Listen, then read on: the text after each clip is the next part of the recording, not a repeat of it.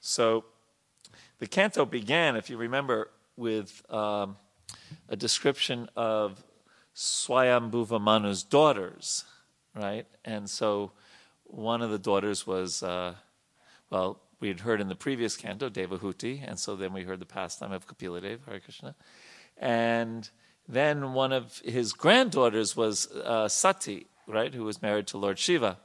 And therefore, that gave kind of the reason for describing the whole Daksha Yagya and Sati, performing Sati and coming back as Parvati and that whole pastime. And then the narrative switched from Swayambhuva Manu's daughters to Swayambhuva Manu's sons. And he had two sons. What were they called? Thank you, Govind.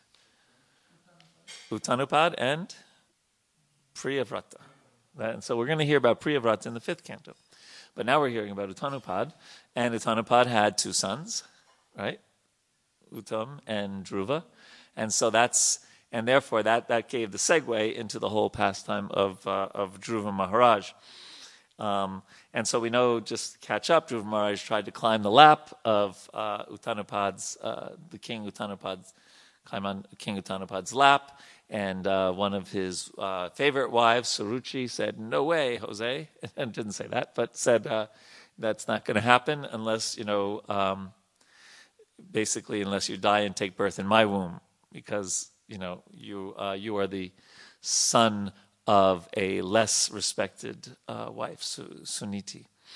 And so, what was that? So, Dhruva, being a Kshatriya, didn't take those words very kindly and was very upset and wanted to do something about it. And he approached his mother, and his mother said, well, what people do if, in your situation, if you have because he had these huge desires, I want to become, right, have a kingdom better, greater than my grandfather, and, really do in my stepmother, etc. She said, well, what sages would do is get the favor of the Supreme Lord. He's the only person who can help you, and the Lord is found in the forest. So he goes to the forest, being a very determined 5-year-old Kshatriya. And Narada Muni hears about this, and he comes to instruct him and gives him first some kind of like Brahminical instructions, and he says, forget it, come on, I want, no, he says, go home and come back later when you're more mature. And Dhruva shows his determination, and then Narada Muni, seeing that he had so many material desires, still basically gave him spiritual instructions, told him to chant the mantra Om Namo Bhagavate Vasudevayam and meditate on not only the form but the pastimes of the Lord, and perform austerities. And he did so to the extent that he became as heavy as Lord Vishnu himself, just by that deep austerities and meditation. Not that he became Lord Vishnu, by the way. That would be incorrect philosophy. And also his breathing coincided with the breathing in the universe. So the demigods got really scared. There's no air, and they went to Brahma, right? No, is it Brahma? Yes. And Brahma said, don't worry. We'll take care of this, right? So Brahma goes right with demigods, right, to Kailash to see Lord Shiva. And by that time, wait, am I getting two pastimes mixed up? Yes, I am. Sorry, I read them all together. Right? No, Narada. Narada goes back to. Narada goes back to Uttanapad and says, this goes. Then Krishna appears. That's right. Sorry.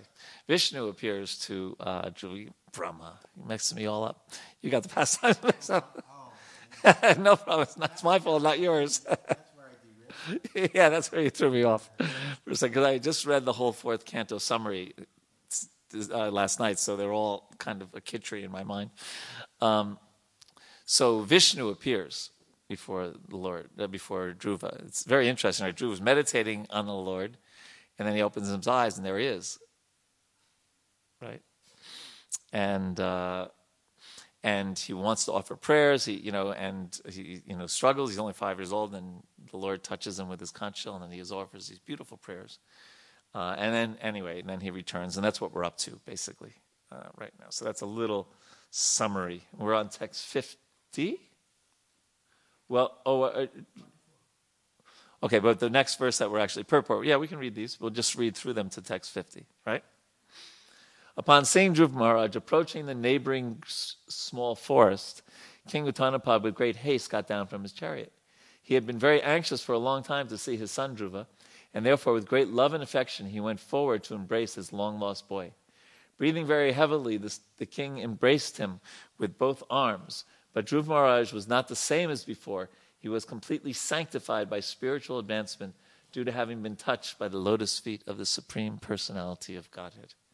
And to a lesser extent, that may also happen to us sometimes, right? We take to Krishna consciousness, and then our old friends, let's say we used to go out to, the bar and drink or something like that, and say, let's go grab a beer, and you go, no, that's all right, and they like, actually George Harrison, one of the Beatles, wrote a song about this. I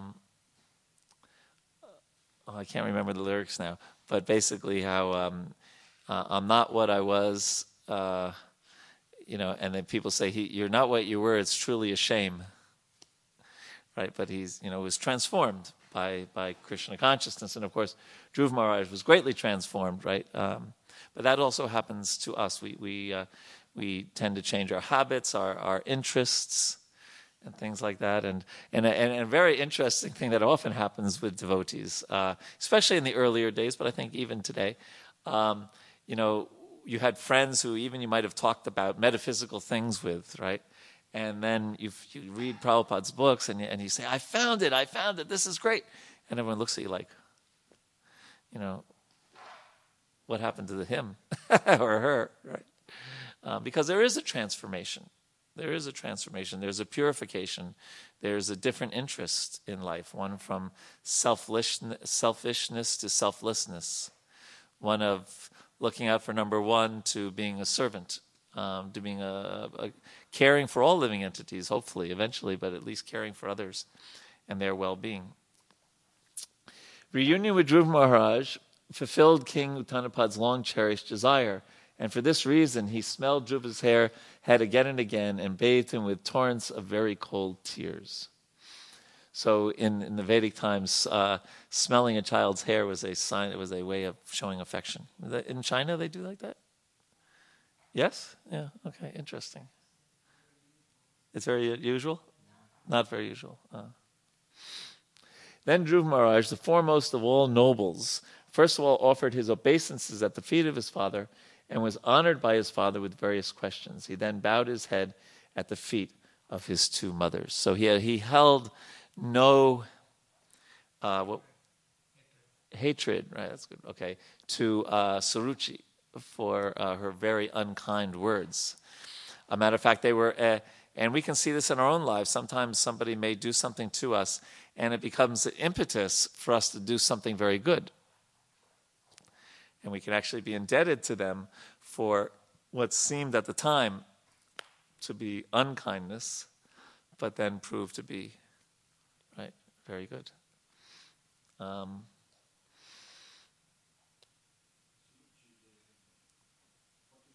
Oh, yes, okay. I'm just trying to think about if anyone had experiences like that. I remember I was accepted by Duke University and the University of Michigan. And Duke University is kind of slightly more prestigious. They're both good universities, but slightly more prestigious. But then when I went to visit it, I found the people to be really like uppity and puffed up and, really like very full of themselves. And then when I went to visit the University of Michigan, I found it much more down to earth and reasonable. And so, a lot of people, including my parents, were not very happy with my choice of going to Michigan instead of Duke. But then it turned out that there was a Krishna temple in Ann Arbor, Michigan. And that helped. I was already interested in high school, but that helped bring me to to Krishna consciousness. So, so though that meanness or lack of attraction at Duke was actually a big plus, right? Going to a school that had a temple there, and meeting Badrinaran Maharaj and all that. Yeah. So I'm sure we can see that things similar sometimes in our own lives. That seeming setbacks can sometimes be great benedictions, although when we're going through them, they don't often seem like great benedictions, right? But in 2020 hindsight, we sometimes see the value in them. Yeah. Anyone had an experience like that they want to share? Oh, yes, okay. Yes, Jiva. Hare Krishna. So when I was in 7th grade... Seventh grade? Yeah. My English teacher, he would chastise me. Literally, the notebook would fly all the way from his hands to hit my face or neck. Or he was really upset. He considered me like one of the kids who are going to fail. Right? So I felt humiliated sometimes, embarrassed that I don't know the answer. And that was my first year in that English medium, in that environment. However, by the end of the year, I topped the class. Really? So he was there, and my other teacher was there. Because I moved my section, I moved out from this particular class to different class. Achha. Feeling that I don't want to be in this class, he's hitting me so much, so I was able to do that. And both the teachers, at that time when I topped, my English teacher and this English teacher, Mr. D, both were conversing. And it was very strange that the one who used to chastise me, he came and immediately embraced me. Very good. And he said that if I had not hit you, I would not have reached where you are. Yeah, of course that wouldn't be allowed today, at least in America. Where did you go to school? This was Sindhya School. It's a public school. Yeah, in which part of India? Gwalior. In Gwalior? Oh, you're from Gwalior. Okay. Okay. Yes, I know Gwalior. Been there. Okay, thank you for that. Yeah, so sometimes, yes, Mahamantra.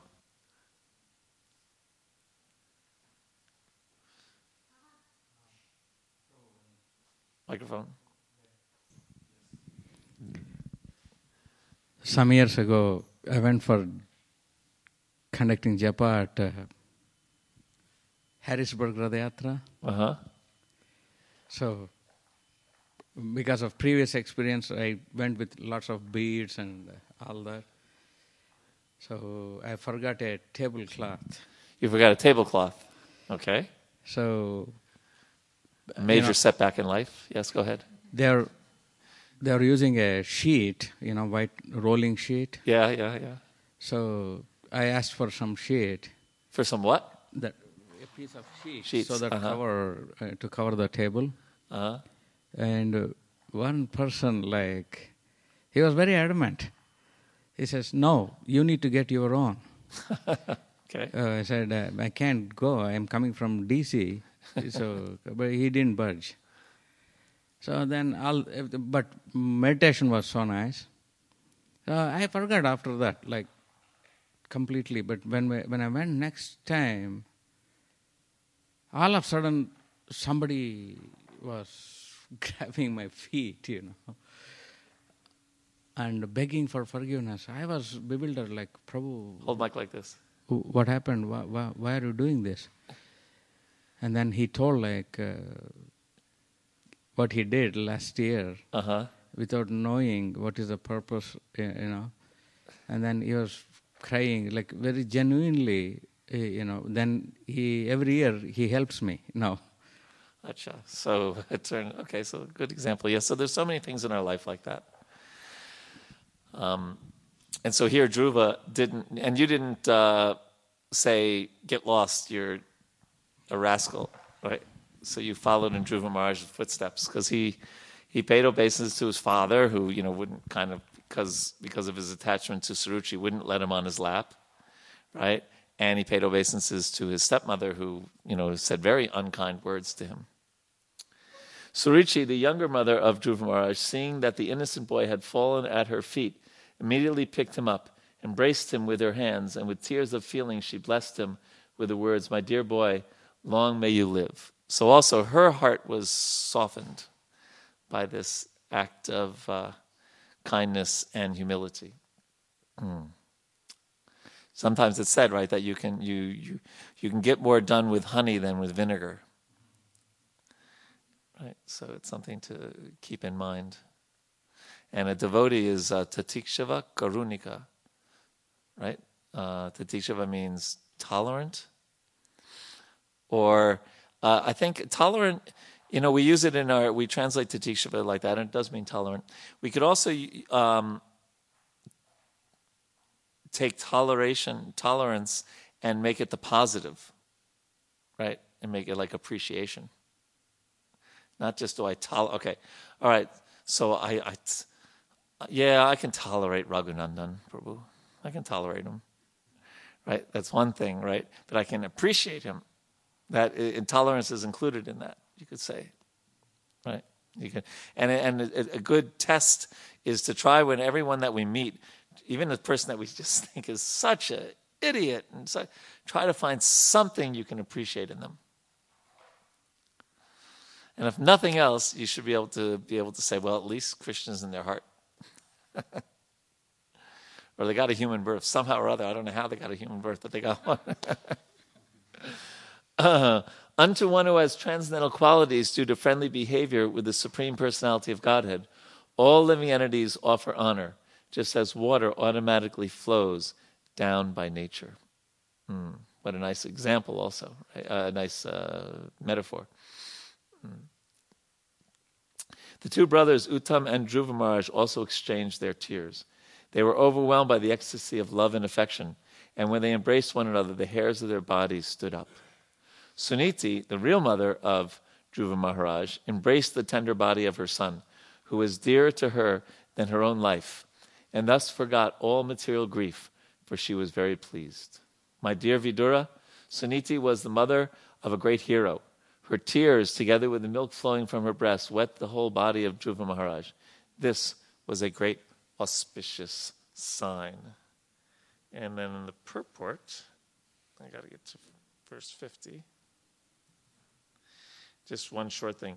Prabhupada wrote, a devotee is also a great hero. It's not just Kshatriyas, but why is a devotee a great hero? Because he conquers the influence of Maya.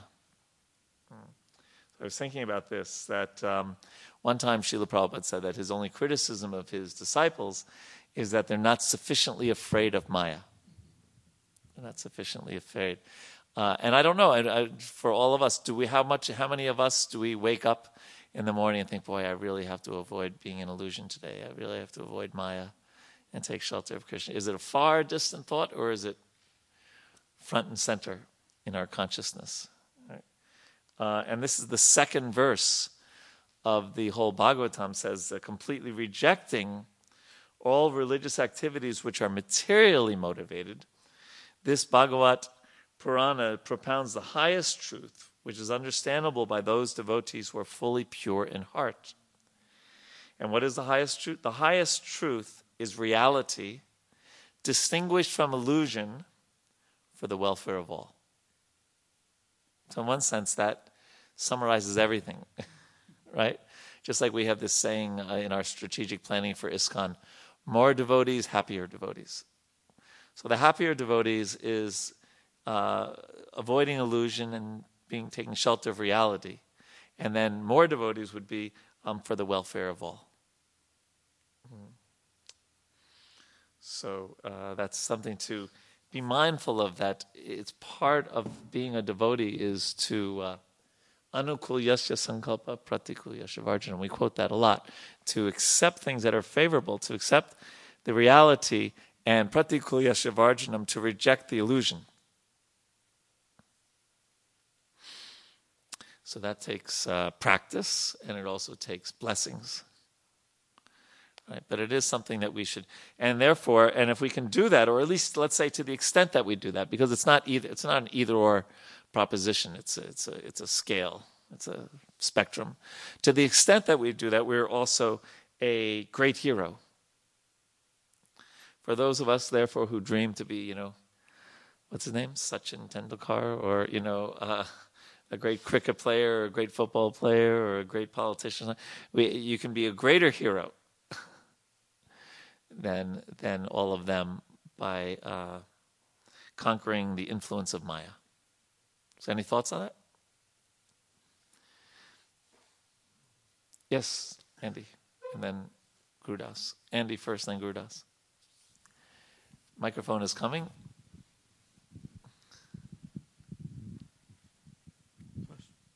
Right, Andy. Thank you. Well, just a quick but kind of a vague question. A quick and vague question. Okay, Yeah. great. Well, there's different branches of yoga, not counting physical yoga. Yes. Like there's Kriya Yoga and so on. Yeah. And I wonder why in Bhakti Yoga, why that's not built in, that separation from Maya. I mean, why do we have... A mind is one of our problems. Why do we have to use our mind to remind ourselves to get away from Maya? It is built in. The example that I think we've given before is that if you have a glass of ink, black ink, and you keep pouring milk into it, the ink goes from black to dark gray to light gray to very light gray, and finally it becomes just white. Yeah, white. Yeah, milk. So similarly, just by the positive aspects of Krishna consciousness, by taking Krishna Surya Sam, Maya Haya Andakara, Yahan Krishna Tahan Maya, what's the last line?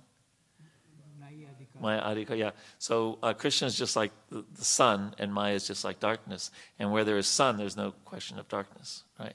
So if we take shelter of the Krishna sun, we, like you were saying, we emphasize the positive, then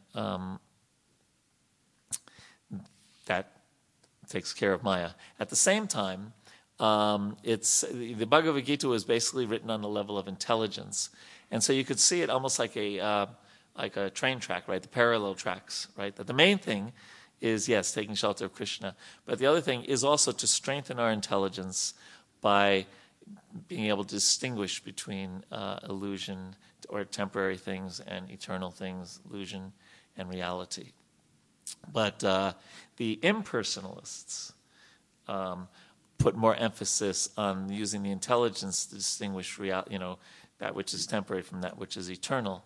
But the problem with that is it's not easy to have that kind of intellectual strength, and a impersonal energy, Brahman, is not a person, and therefore you get mercy from persons, not from energies.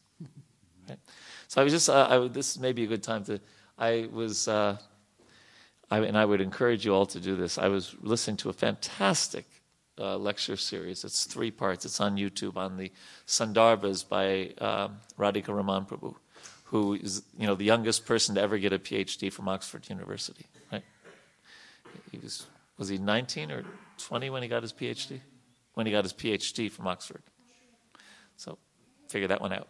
So anyway, and he's a wonderful devotee and very humble. And there's a 3-part series on the Sandarbhas on YouTube from when he was at ISV in the ISKCON Silicon Valley. So one thing that he was explaining is, because someone asked him the question, why, because in there's 6 Sandarbhas, these are these great, very incredibly philosophical treatise written by Jiva Goswami. I can't explain it all, but to give you an idea, there's 6 of those books, and one of them is the Paramatma Sandarbha, and there's so many different chapters, and in one of those chapters there's so many different parts, and Radhika Raman got his PhD just analyzing one part of one chapter of so many chapters of one of 6 books. To give you an idea of how deeply philosophical it is. But anyway, the question comes: why is the Bhagavad Sandarbha before the Paramatma Sandarbha? Why is the Sandarbha about Krishna before about Supersoul?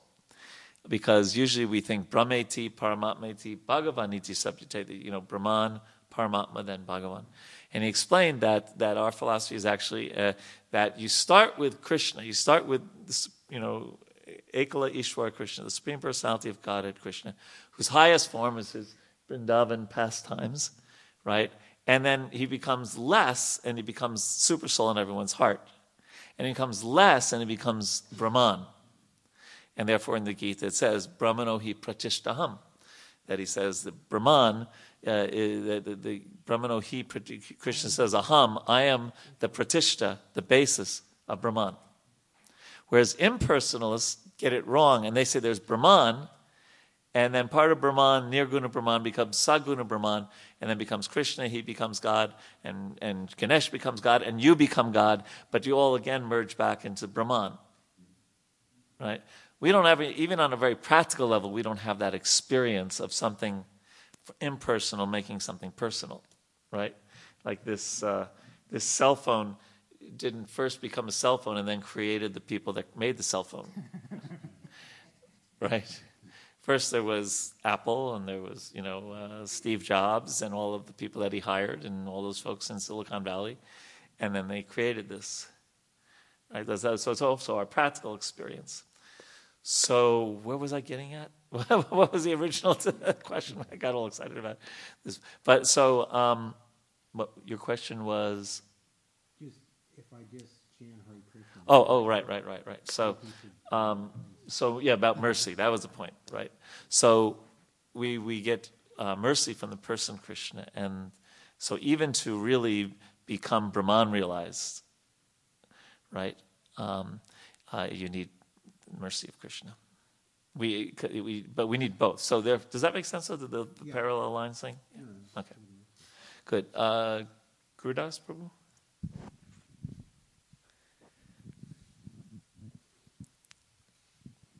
So, this line of discussion is very interesting. So my question, I guess, has morphed into Morphine. No. Morphine? No, go ahead. You're going so slow. I just. Okay, I deserve that. So the spirit soul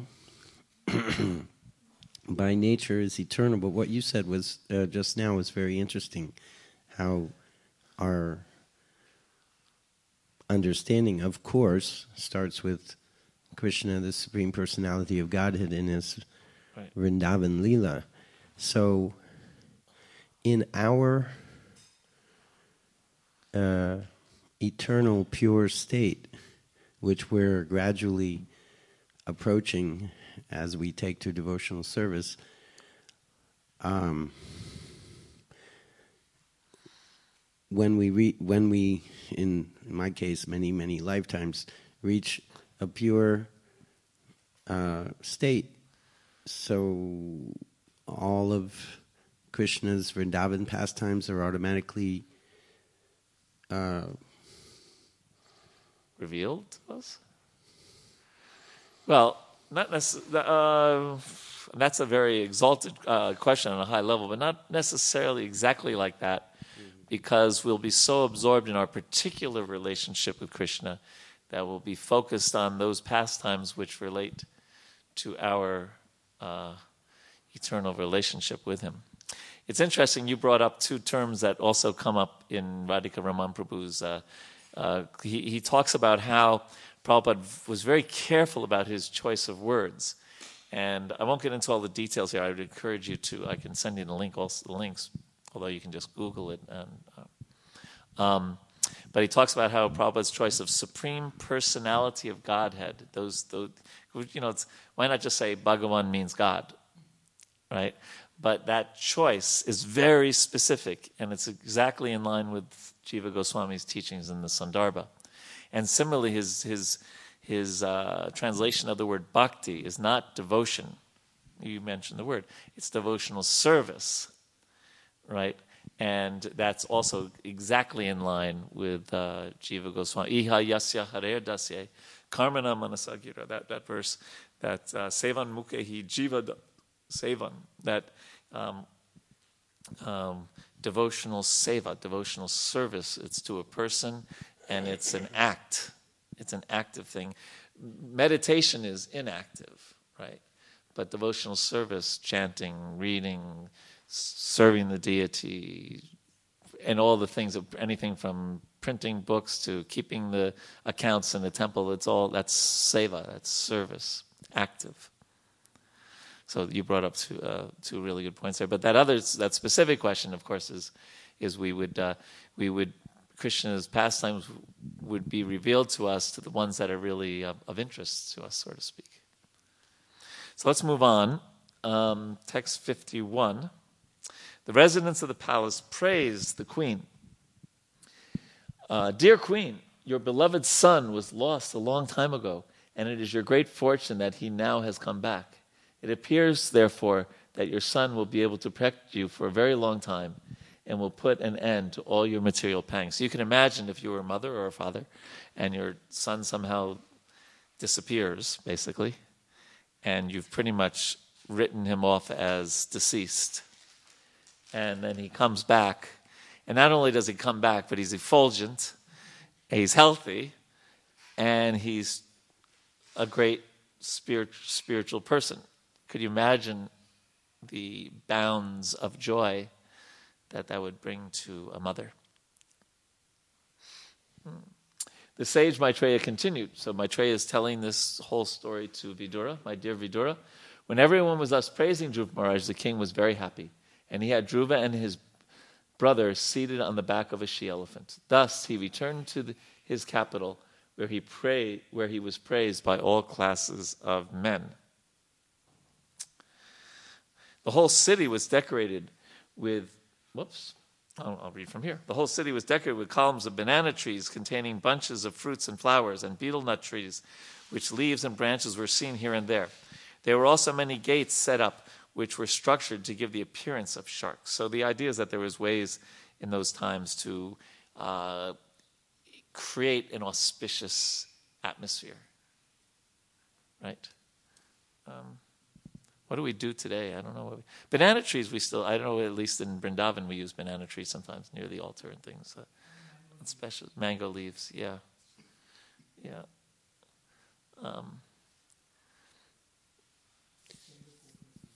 I'm just trying to think of what we do in America. Not much, right? I guess if you have a parade, maybe you wash down the road ahead of time. I'm not sure. Yeah. At each and every gate, there were burning lamps and big water pots decorated with differently colored cloth, strings of pearls, flower garlands, and hanging mango leaves. There are your mango leaves.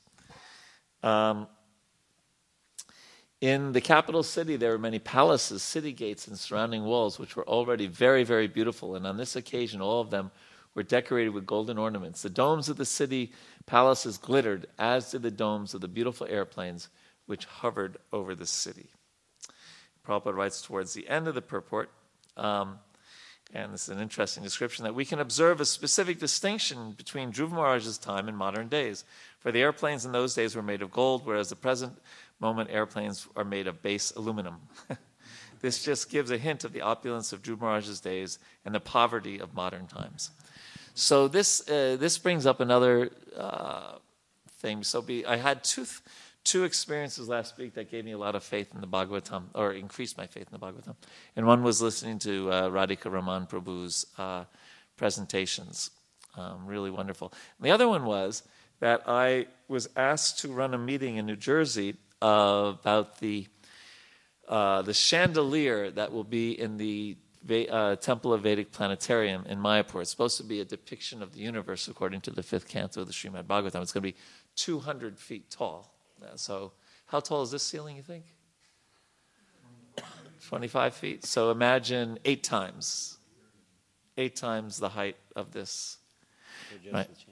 And so, the 5th canto has always been a little tricky to understand, let's face it, right? The description of the universe and Bhumandala and Siddhaloka and, all those descriptions. So there was the devotee who's the main engineer flew in from Australia, and Akandadi Prabhu, who's a senior Prabhupada disciple, who's quite a scholar, came from England, and then we had a number of astrophysicists, devotee astrophysicists, several with PhDs, who were there, and they were going through the whole description of and how to play. And it was just so interesting to see these very, very smart people, much smarter than me, having so much, not just faith, but really trying to understand and how does astrophysicists apply to the applied to the fifth canto and all that, and they were into all these incredible calculations where I couldn't follow at all.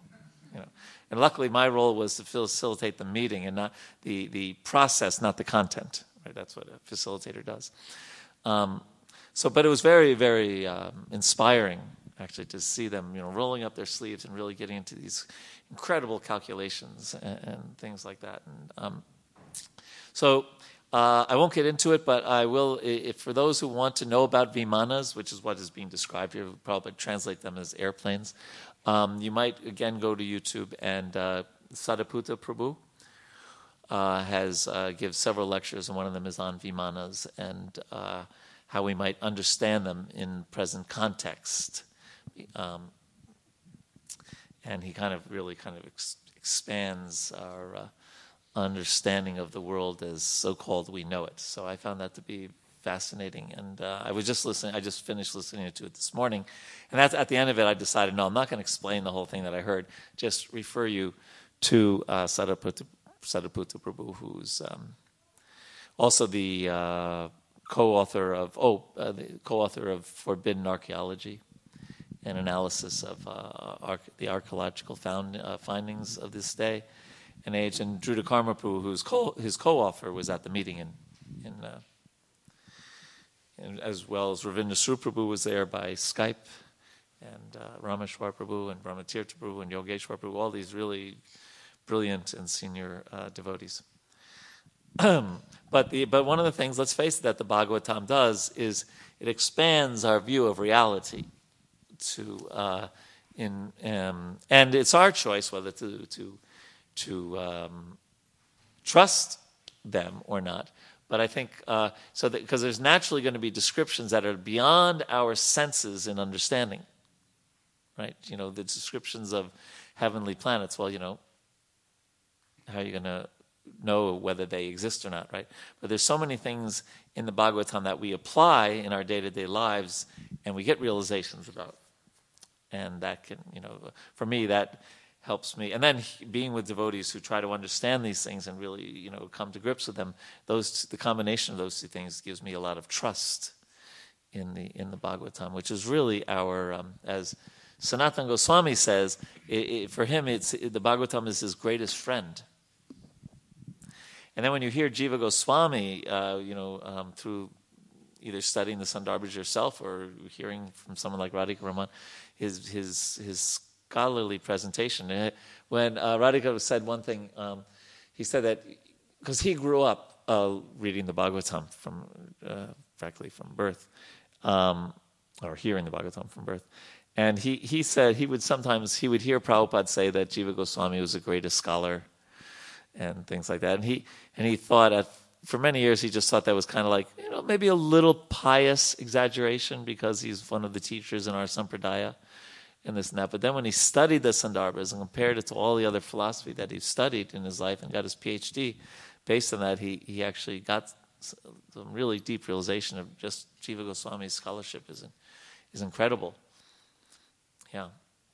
So I would recommend any of those things. I'm going to also get you the link. One of the scholars who is a PhD and astrophysicist who was at our meeting,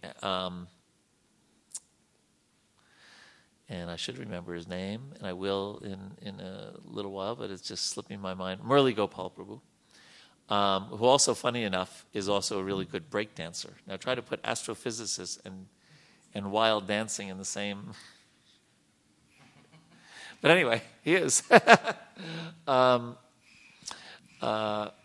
And he has some very good presentations on the fifth canto and things. And I'll try to find where they're, and I'll send you the link to those.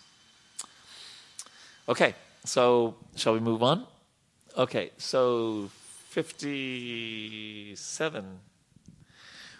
All the quadrangles, lanes, and streets in the city and the raised sitting places at the crossings were thoroughly cleansed and sprinkled with sandalwood water, and auspicious grains such as rice and barley and flowers, fruits, and many other auspicious presentations were scattered all over the city. Thus, as Dhruv Maharaj passed on the road, from every place in the neighborhood, all the gentle household ladies assembled to see him, And out of maternal affection, they offered their blessings, showering him with white mustard seed, barley, yogurt. Now, you wouldn't want to be hit with yogurt, so it must have been done in an interesting way, right? Not the way, not like just here, take some yogurt, right? Or, mustard seeds get caught in your hair, whatever. So, it's hard to sometimes take our experience and, right? Newly grown grass, fruits, and flowers. In this way, Dhruv Maharaj, while hearing the pleasing songs sung by the ladies, entered the palace of his father. Dhruv Maharaj thereafter lived in his father's palace, which had walls bedecked with highly valuable jewels. His affectionate father took particular care of him, and he dwelled in that house just as the demigods lived in their palaces in the higher planetary systems. The bedding in the palace was as white as a foam of milk and was very soft. So just look at the transition, right? He's living in the forest, right? Performing these great austerities. Then Krishna gave him, this comfort. So Krishna gives us sometimes comfort. Krishna gives us sometimes opulence. The devotee ultimately is not attached to either. It's just attached to service. So like one time, Srila Prabhupada was staying for a brief time in our temple in Detroit, which was built by Lawrence Fisher, Bodies by Fisher. Anyway, he was on the level of, or somewhere in the similar category as the Fords and, the very wealthy people of Detroit at that time. And so it's an incredible palace. I mean, I served at that temple for about a decade. Anyone been there? Yes, a few, yeah. And Prabhupada's room was very opulent. As a matter of fact, if I recall, the shower had like 7 heads, like three at each side and one from the top, and gold glitter, and it was donated to us by Ambarish Prabhu and Lekha Shavanti Mataji. And so Prabhupada said, so I used to live, and how many of you have been to Prabhupada's quarters in Radha Damodar in Vrindavan? Okay, same 2 people. So that's a very, by the external, it's very simple living. Very, very, very, very simple living. There's no attached bath. For example, you have to go out with your lota and, very, very simple. And Prabhupada said, I was living in Vrindavan, in Radha Damodar temple. I'm living in this palace. For me, it's the same. I'm here in either place. I was there to serve Krishna. So ultimately, that's a devotee's mood. That opulence or simple living, no problem. I for many years I lived in a van, pretty much. Not because not like a homeless person, but because I was traveling around the country, trying to teach Krishna consciousness, and I didn't want to use Krishna's money for a hotel room. So just lived in a van and lived very simply. Cooked for myself, had a little stove and all that. And now I have a house in Potomac. Now, I don't have one of these big houses, by the way. A little small house. But when I tell people at work, they say, where do you live? Or especially when we lived on the property here, I used to say, I live in Potomac on 12 acres. Yeah. You're a government worker and you live in Potomac at 12 acres? Yeah, we have a couple of cows and stream goes through the property. Really? Yes. It's kind of funny. But that's the mood of a devotee that Krishna gives, Krishna takes, and either way it's Krishna's mercy. So moving on to text 62. The palace of the king was surrounded by a wall. Did I read that already? 61. Yeah, I'm trying to do both my computer. The bedding in the palace was as white as the foam of milk and very soft. The bedsteads were made of ivory with embellishments of gold, and the chairs, benches, and other sitting places and furniture were made of gold. The palace of the king was surrounded by walls made of marble and many engravings made of valuable jewels like sapphires, which depicted beautiful women with shining jewel lamps in their hands. The king's residence was surrounded by gardens wherein there were varieties of trees brought from the heavenly planets. And in those trees there were pairs of sweetly singing birds and almost mad bumblebees, which made it a very relishable buzzing sound. There were emerald staircases which led to lakes full of variously colored lotus flowers and lilies and swans, karandavas, chakravakas, cranes, and similarly other valuable birds were visible in those lakes. The saintly King Uttanapad, hearing of the glorious deeds of Dhruva Maharaj and personally seeing also how influential and great he was, felt very satisfied, for Dhruva's activities were wonderful to the supreme degree. When, after concentration, King Uttanapad saw that Dhruva Maharaj was suitably mature to take charge of the kingdom, and that his ministers were agreeable and the citizens were also fond of him, he enthroned Dhruva as emperor of the planet. And Prabhupada writes in the second paragraph, when a Vaishnava king like Dhruva Maharaj is the head of the government of the entire world, the world is so happy that it is not possible to imagine or describe. Even now, if people would all become Krishna conscious, the democratic government of the present day would be exactly like the kingdom of heaven. If all people became Krishna conscious, they would vote for persons of the category of Dhruva Maharaj. So, what would that kingdom look like? No, not yet. No. What would it look like if the world was at least a large percentage devotees and the person in charge was, and the people in charge, let's say if it was a democratic, like all senators, congressmen, governors, IRS, they were devotees. They were very spiritual, even if they're not necessarily all Krishna devotees, but very spiritually minded people. What would you say would be like Vaikuntha? Okay, what details? Yeah? Hare Krishna. Go ahead then. 1, 2, first. Yeah. So, once Srila Prabhupada, when he was giving his lecture, devotee asked, what would it take, what percentage of population for it to become Vaikuntha? And Prabhupada's response was 2% of the population. Yeah, he said that also. So, but whatever. But if it's 100%, it would just be Goloka, means again, every step a dance, every word a song, and constant ecstasy. It's interesting you say that, because one time a devotee was asked that. Somebody said, so if everyone just became a devotee, because they were at a Harinam party, people were chanting and dancing on the street, right? If everyone just became a devotee, everyone was singing and dancing in the street, who would take care of the roads and who would make the food? And the devotee fell for that argument. It's called the straw man argument, right? Yeah. And he went for that. He said, no, I'd be really happy.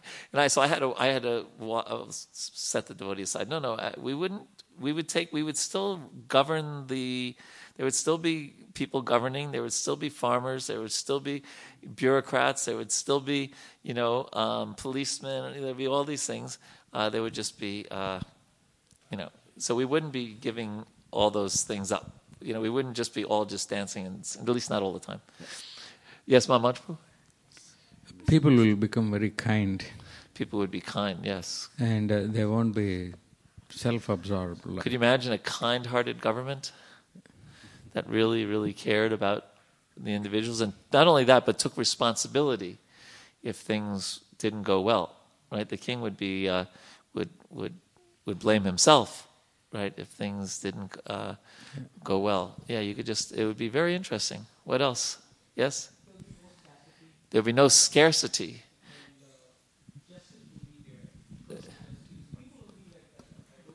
Why would there be no scarcity? So the king's... Because of the king's piety. I'm repeating because this is recorded, and you don't have a microphone. People would make sure they're being fed. Now, I don't know if this happens in recent times, but I remember 10, 20 years ago, sometimes they would throw surplus grains, dispose of them, for market reasons and things, supply and demand, rather than, find people who needed food and take care of them. And also Prabhupada did once say, I can't remember exact details, but the area just outside of Chicago was one of the main slaughterhouse areas in America. And he said something to the effect that if there was just no slaughterhouses in this one place, the weather would have improved greatly in Chicago, which they could use. They could use some improvement in that weather. Did you have a? Yes, Prabhu. Yeah. So, of course, there would be happiness everywhere, but I'm wondering then, what about the Kali age effects, whatever has been forecasted and mentioned in scriptures? Like, that would be what? It could be superseded. Superseded. Yes. Anyone else? Any other ideas what it would be like? Did you have something else, Jiva? Jiva first and then. So, when I said that, let's also understand that in Goloka, everyone is working very diligently with that. Very good. In servitude, with love and devotion. So it's not that everyone just sitting and dancing there. Right. Everyone is really contributing above and beyond their capabilities. They're singing as they're churning the milk and the butter. Yes, Ru. So in my context, that there'll be still people like how they are right now, but there'll be proper justice. Like the justice will govern in the right direction, and things will be normal, but going in the right direction. That's all I would say. One thing that Prabhupada said that we would want full employment, that everyone should be busy, and idle mind is the devil's workshop. So if we say there would be no slaughterhouses and no distilleries and things like that, then there would be alternative employment to keep. It doesn't mean you close down the slaughterhouse and people are out of work. No, you can find other things to do. That full employment is actually an important part of society. Although Brahman's employment is to study and things like that. So anyway, it's just an interesting thing to dream about because Prabhupada does mention it here. Shall we carry on then? Haribol. Oh, I heard a Haribol. Yes. Yeah. So Prabhupada would also say that it's up to us to make that happen. I remember one devotee asking Prabhupada about, the possibility of World War III and, all of these dire predictions in the 12th canto coming true. And Prabhupada turned to that devotee and said, it's up to you. Well, yes, a devotee, if there was enough spiritually minded people in the world, then Krishna can reciprocate with their desire to see actually a peaceful place. Shall we carry on? Text 67. After considering his advanced age and deliberating on the welfare of his spiritual self, King Uttanapad detached himself from worldly affairs and entered the forest. Chapter 10. The great sage Maitreya said, "My dear Vidura, thereafter Dhruva Maharaj married the daughter of Prajapati, Sushumara, whose name was Brahmi, and two sons named Kalpa and Vatsara were born of her." And Prabhupada writes, at the end of the purport, "These are rare instances from which we can see that the importance of spiritual realization is above all other important work. Maharaj Uttanapad knew very well that to get his son Dhruva Maharaj married was not so important that it should take preference to his going away to the forest for self-realization." So, because what happened was, generally, in the Vedic culture, you get your offspring married, and then you can consider other renounced things.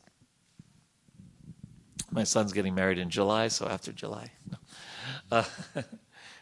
But Maharaj Uttanapad didn't do that. He went for self-realization, entered the forest, enthroned Dhruva Maharaj, and kind of figured Krishna will take care of things. So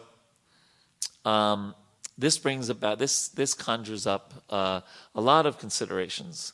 One time when a devotee wanted to renounce everything and travel with Lord Chaitanya, he quoted Lord Brahma that says, "Stanestita Shruti Kadam Tanam Vagmanopir," that you stay in your position. You don't have to renounce your family. But Shruti Gatam, spend more time hearing about Krishna, chanting about Krishna. Right? And that's the general instruction for us, to lead a responsible life, especially if we're married and in the Grihastha ashram. Lead a responsible married life, and at the same time make it a spiritual one, and also help the family members be spiritual. Having said that, there will likely become, especially for those of us who really are aspiring in a very serious way spiritually, there probably will come a time in our life, at some point, when we might choose to make some drastic changes in our life, knowing that death is not that far away, right? Even Srila Prabhupada would say that sometime at the age of 50 or so, you can take it that it's a tap on the shoulder from Krishna, that you're not going to live forever, right? And we should, now when that time arises in each of our life, that might not be the time now, so we don't really know what those circumstances would be like. But we may, it may be favorable to make some radical decisions in our life, especially towards the end of our life, to really absorb ourselves in Krishna consciousness, because death is going to come either way. Death comes to everyone. What is that verse in the Bhagavad Gita? For one who is born, death is certain. Ani Bhuta. Dhruvam janma mritasya cha. Jatasya hi dhruvam. Jatasya hi dhruvam mrityur. Dhruvam janma mritasya cha. For one who is born, death is certain. For one who is dead, birth is certain. That's the part that not everyone gets. Right? So that may be a choice that we make. A radical, like for example, if we find out that we have an incurable disease, we might say, okay, I'm going to go to Vrindavan and live out my days there. Or, I could continue my job, but I'm 65. I'm going to get Social Security and some pension. It's not going to be a lot, but if I live simply, if me and my wife decide, or if it's a wife, me and my husband decide that we can choose to lead a simple life, maybe not. There won't be so much travel or this that, but I don't have to keep my job anymore, and then I could dedicate myself more to hearing and chanting and serving. We may make that decision at that age in our life. But King Uttanapad, kept that in mind. That just like Lord Krishna says in the Gita, Janma Mrityu Jaravyati Dukkha Doshanudarshanam, right? He says that a wise person keeps in mind, that reminds himself that there is always birth, death, disease, and old age. So this is an example to keep in mind. We may keep it in our pocket for now, because we may, we may not be married yet, or we may have, young children and things like that, or we may, be in our 40s, 50s, early 60s. It may not be the right time, but there may come a time in our life when Krishna doesn't just tap us on the shoulder, but kind of slaps us on the face, right? And we might want to be ready for that slap, and understand. Yeah, I really, okay, yeah, I could keep working until I'm 70 and live in this big house and this and that. But is that how I want to leave this world? And we may make different decisions as we get older. You wanted the microphone, yes? Yeah, I was going to say, isn't it too late if you wait that long, until you're the end of your life? Shouldn't you do it earlier? Do what earlier? Seek self-realization. Yes, and that's why. Yeah, thank you for that. Very good question.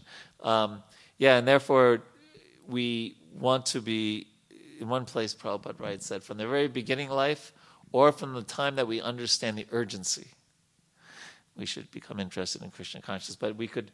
One of the challenges is how to do it. So being serious about spiritual life is always good.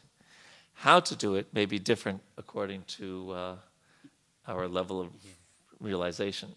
In my experience, I've had a few near-death experiences, and Really? that pushes you towards That might give you some realizations. Yes, yes. But there's also the fear of a falgu vairagya, or premature renunciation, right? So in Prabhupada, we gave the example that sometimes people would renounce everything, move to Vrindavan, and then have 3 girlfriends in Vrindavan. Something like that, or and so even in our society, in ISKCON, we had, to kind of kickstart the movement, we had very young people take sannyas, to take the renounced order of life. And it was hard for some of them to maintain that. So now there's much more strict rules about who can and cannot take sannyas, to be careful to avoid that. But Lord Brahma's instructions might be very good for all of us, that he says, for the time being, he said at least, stanestita, stay in your position. Keep your job, don't run off to, Hardwire or something. But Shrutigatam Tang Mano. Thank you. To take the time to practice spiritual life. Yeah, I'd like to hear something. Not now, but I'd like to hear about your near-death experiences. I had one Friday. You had one Friday? Yeah, I almost got hit by a car, just literally a few inches. Wow. Hare Krishna. Are you married? No. Oh, no wonder you're so happy. I was wondering why you're... Yeah. Listen, a joke. Okay. Other questions, comments about this verse? About this point? Yes, Mama?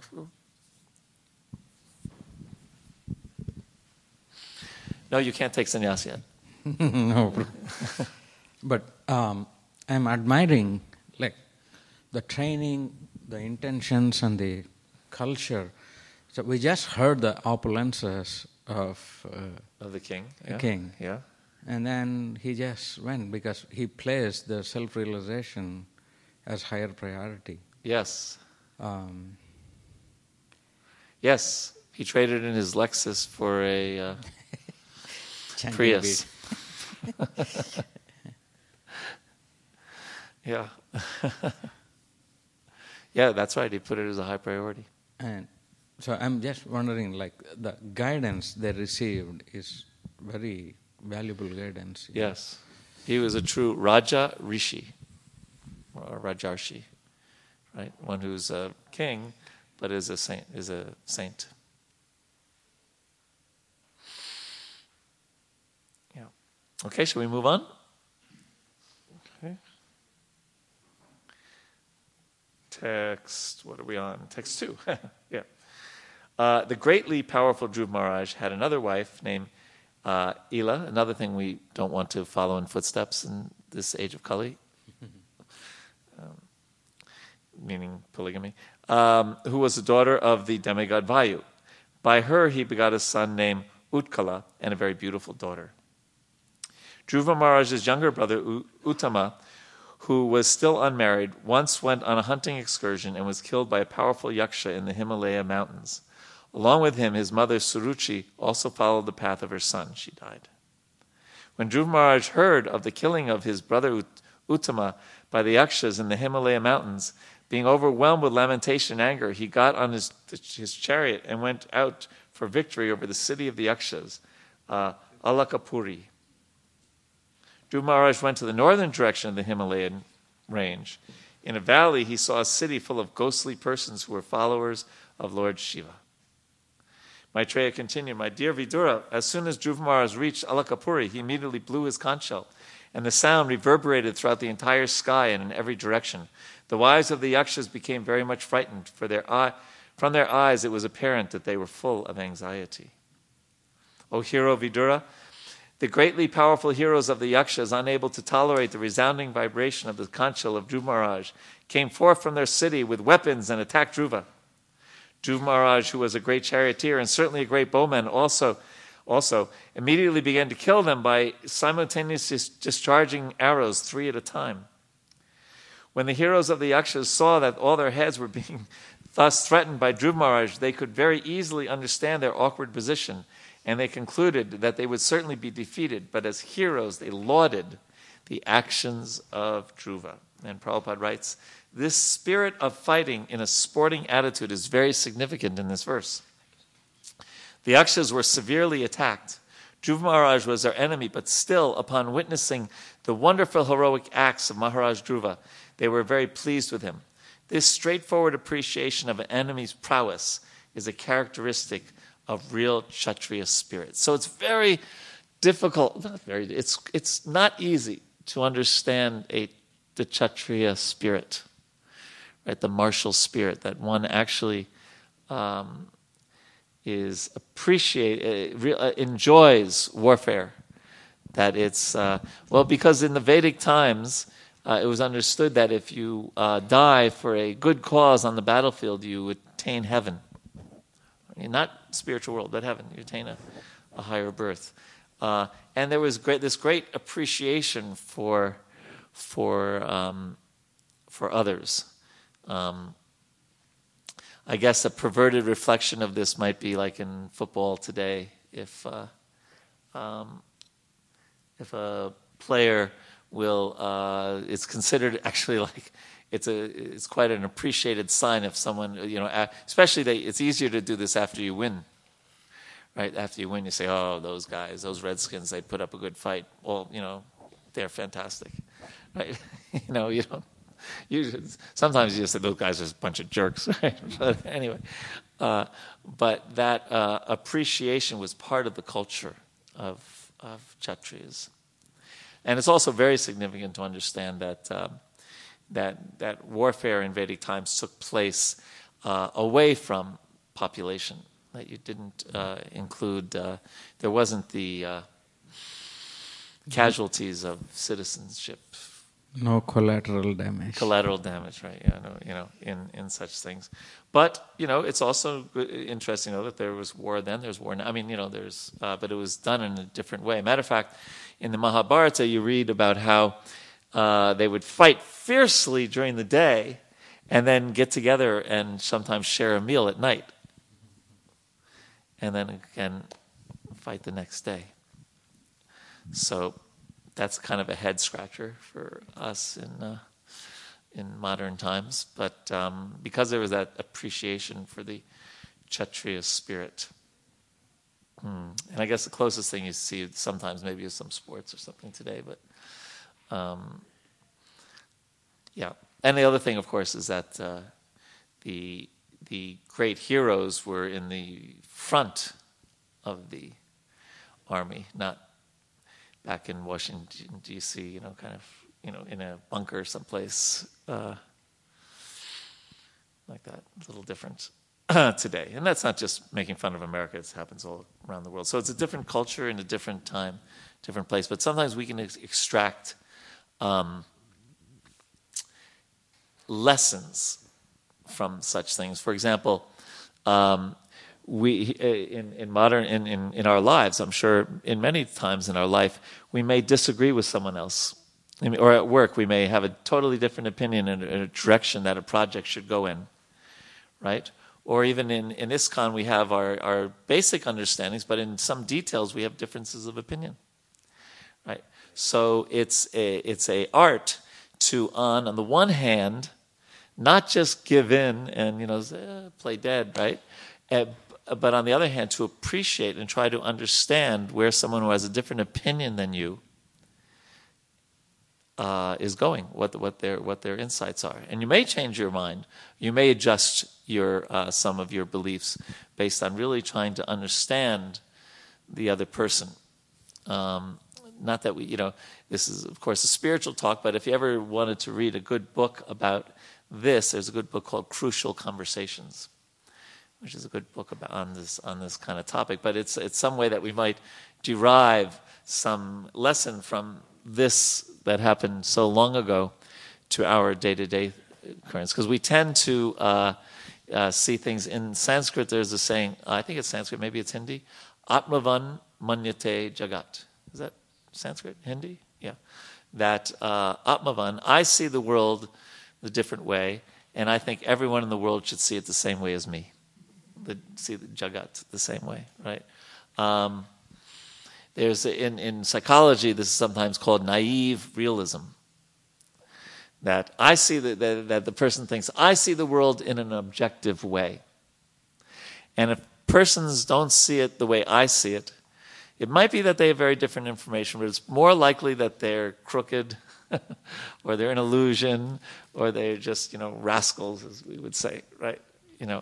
So that doesn't lead to good decision making in an organization, because that's my field at work, or a good sound discussion. So as devotees, we may have a difference of opinion on some points, and then we should also be able to then go and have lunch prasadam with that person that we disagree with, and see beyond. Sometimes we just see people as their issues, right?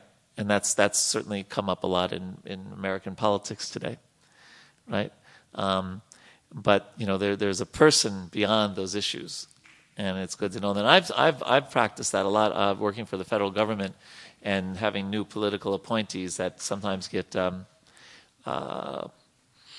not described in very nice terms in the media, and whether I agree or disagree with their principle, or with their way of dealing with things, because the idea of a civil servant is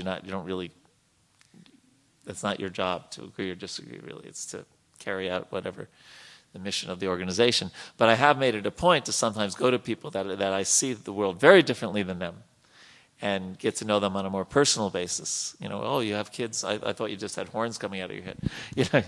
You have children, and you have likes and dislikes and things like that. And that doesn't necessarily mean I would change everything that I agree or disagree with them on a personal level, but I see the person behind that. And so it's good for us also, just in interpersonal dealings, to not just objectify people, but see and try to understand the person behind them. That would make for a greater world, and certainly for a greater temple or a greater family, right? Sometimes we see things only through our lens and don't try to understand how our wife or husband is seeing things, or how our children are seeing things, and they have a different, literally, we call it point of view, right? We use that word, point of view, literally, because they have a point and they're viewing the world, and we have a point and we're viewing the world, and that's obviously a different point of view, because we're at a different point, and that can be very helpful, especially if you have, actually everyone. I was going to say if you have teenagers, it becomes amplified, perhaps, or if you are a teenager. But I think it's true of everyone to try to see things in another way, and appreciate that, even if we might still correct somebody or have a difference of opinion. Any thoughts on that? Yes.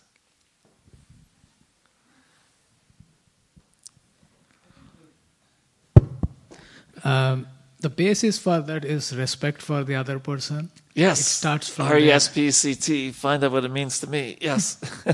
And then that sets the tone for our interaction. Even if we are disagreeing with that point of view, still there is that respect for that person and that person's thoughts and opinions. Yes. Yeah. Because that's part of Lord Chaitanya's teachings, that to Trinadapi Sunichena, Tororapi Si, Amanina Manadena, Kirtaniya Sadar. That one can really be a spiritual person if one is offering respects to others and not even expecting respect in return. Right? I was also, when one in Vaishnavism, when one pays respects to the spiritual master, who's exalted person, the spiritual master offers respects back to the disciple. Right? Knowing that the Lord is in the heart of that disciple. And so offer respects to the Lord in that disciple's heart. So, respect is, and then you want to take it one notch higher. After respect is appreciation, right, of others. And again, that doesn't mean that people aren't necessarily wrong about things sometimes. You can appreciate a person and then show them the mistakes that they're making. So it doesn't mean that, again, if you have children, you just, yes, I'm sorry, my dear teenager, you want to stay out until 2 a.m? I understand your point of view now. No, that's not. Now, I understand your point of view. I understand that socializing is very important to you, and I understand that you're going to be back by 9 o'clock. Right. So it's a balance of courage and consideration. It's not just playing dead and just say, oh, whatever you want. But it's important to appreciate others. Then we can also avoid aparad, offenses to. There's different kinds of offenses that you can commit in this world. The worst one being offenses to one who's very dear to God, to another devotee. But there's also jana aparad, which is offenses to people in general. So as much as possible, we try to walk through the world appreciating and caring for others. At the same time, there may be some times when we have to speak, truth to power, or tell somebody the truth, and the truth isn't always completely palatable, right? It's true that we're all going to die one day. Everyone feel really good about that? Raise your hand, right? But it's a fact, right? So the Shastra, the scriptures, deals also with reality. And the reality ultimately is really positive, right? Because Krishna is really positive, and he's the Supreme Personality of Godhead. But still, in the Gita, he says, what are the inevitable things? Old age, disease, death. And then he adds one that not everyone in the world would understand, janma, another birth. Right? And these are inevitabilities. Or even we say, right, death and taxes. Now, you could try to avoid the IRS. And I've been reading in the papers recently that they have a lot less IRS agents, so it may be easier to avoid them. I'm not giving anyone any suggestions here. But you can't avoid death. So that can be, oh my God, what a bummer, I'm going to have to die. But that can also be a positive thing. Okay, now I have this time between now and when I die. How can I best use that? Right? A friend of mine, Peter Burwash, who's written some books and is a devotee, he was once thinking of naming a book, I can't remember the exact title, but The Importance of the Dash. Dash means a dash, right? Because like on your tombstone, you were born 1958, died 2035, and there's a dash in the middle. He said the important thing is the dash, right? What you did between birth and death, right? So, So respect is something as a general rule. But if someone's like totally in illusion, we can respect them and say, would you consider this another way of looking at things? Right? Yeah. Other questions, comments, thoughts on this topic? Andy, nothing? Nandimukhi, you've been quiet all day? Nothing useful. Okay, all right. Useful. All right, so...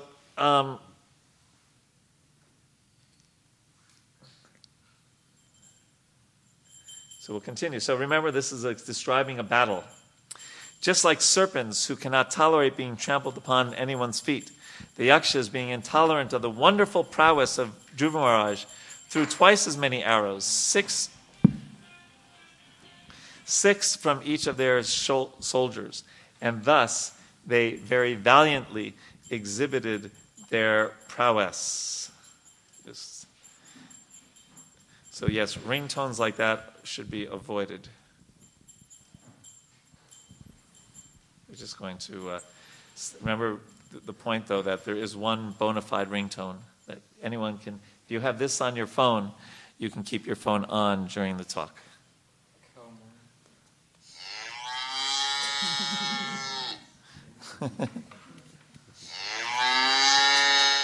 Okay, that ringtone you can do.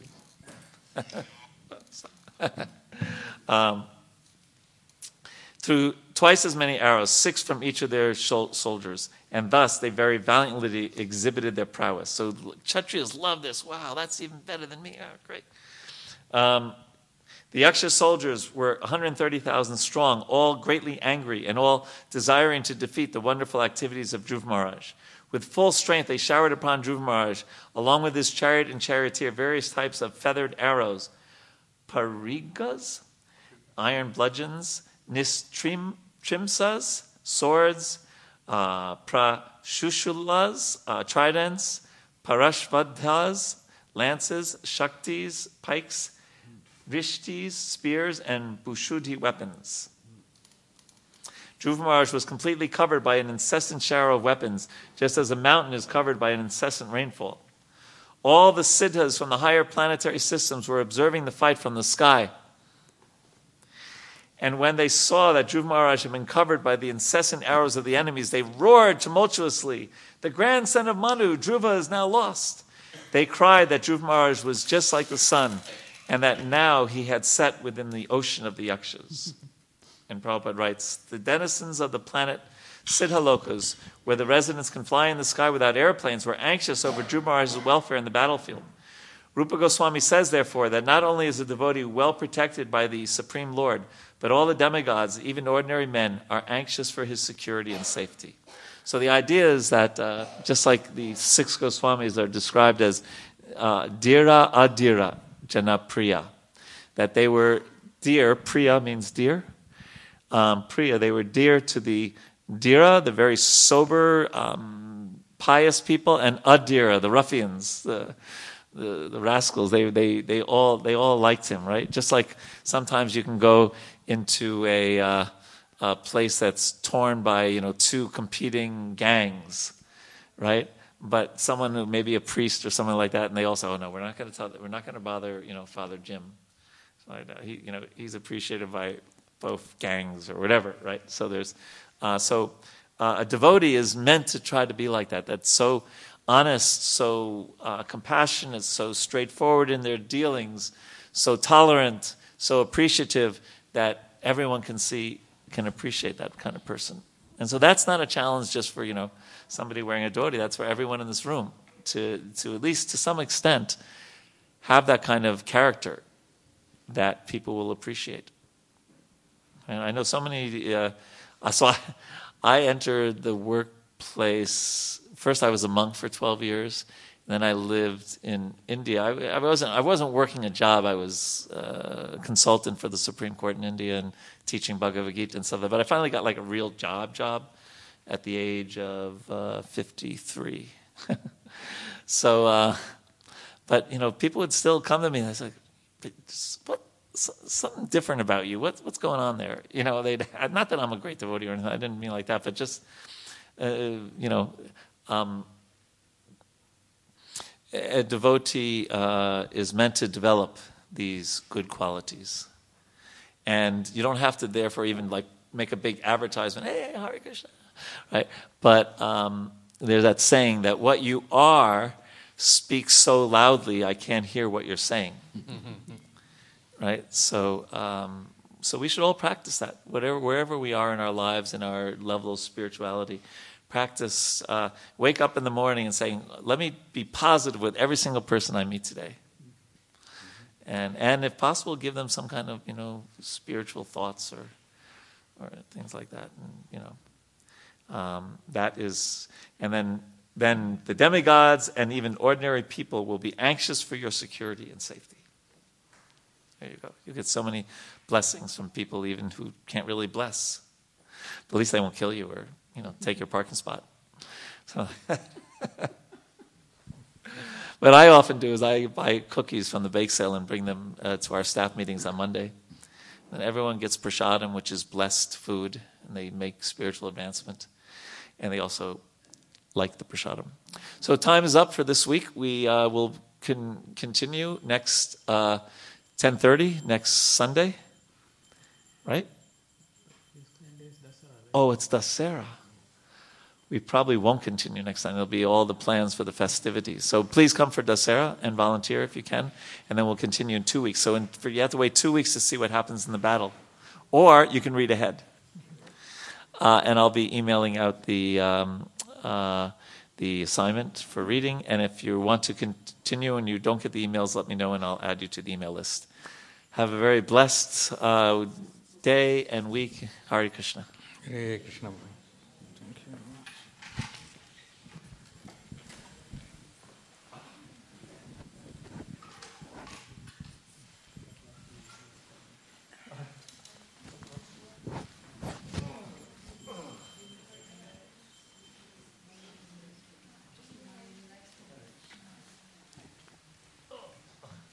Gurudas, sorry about that statement about the morphine.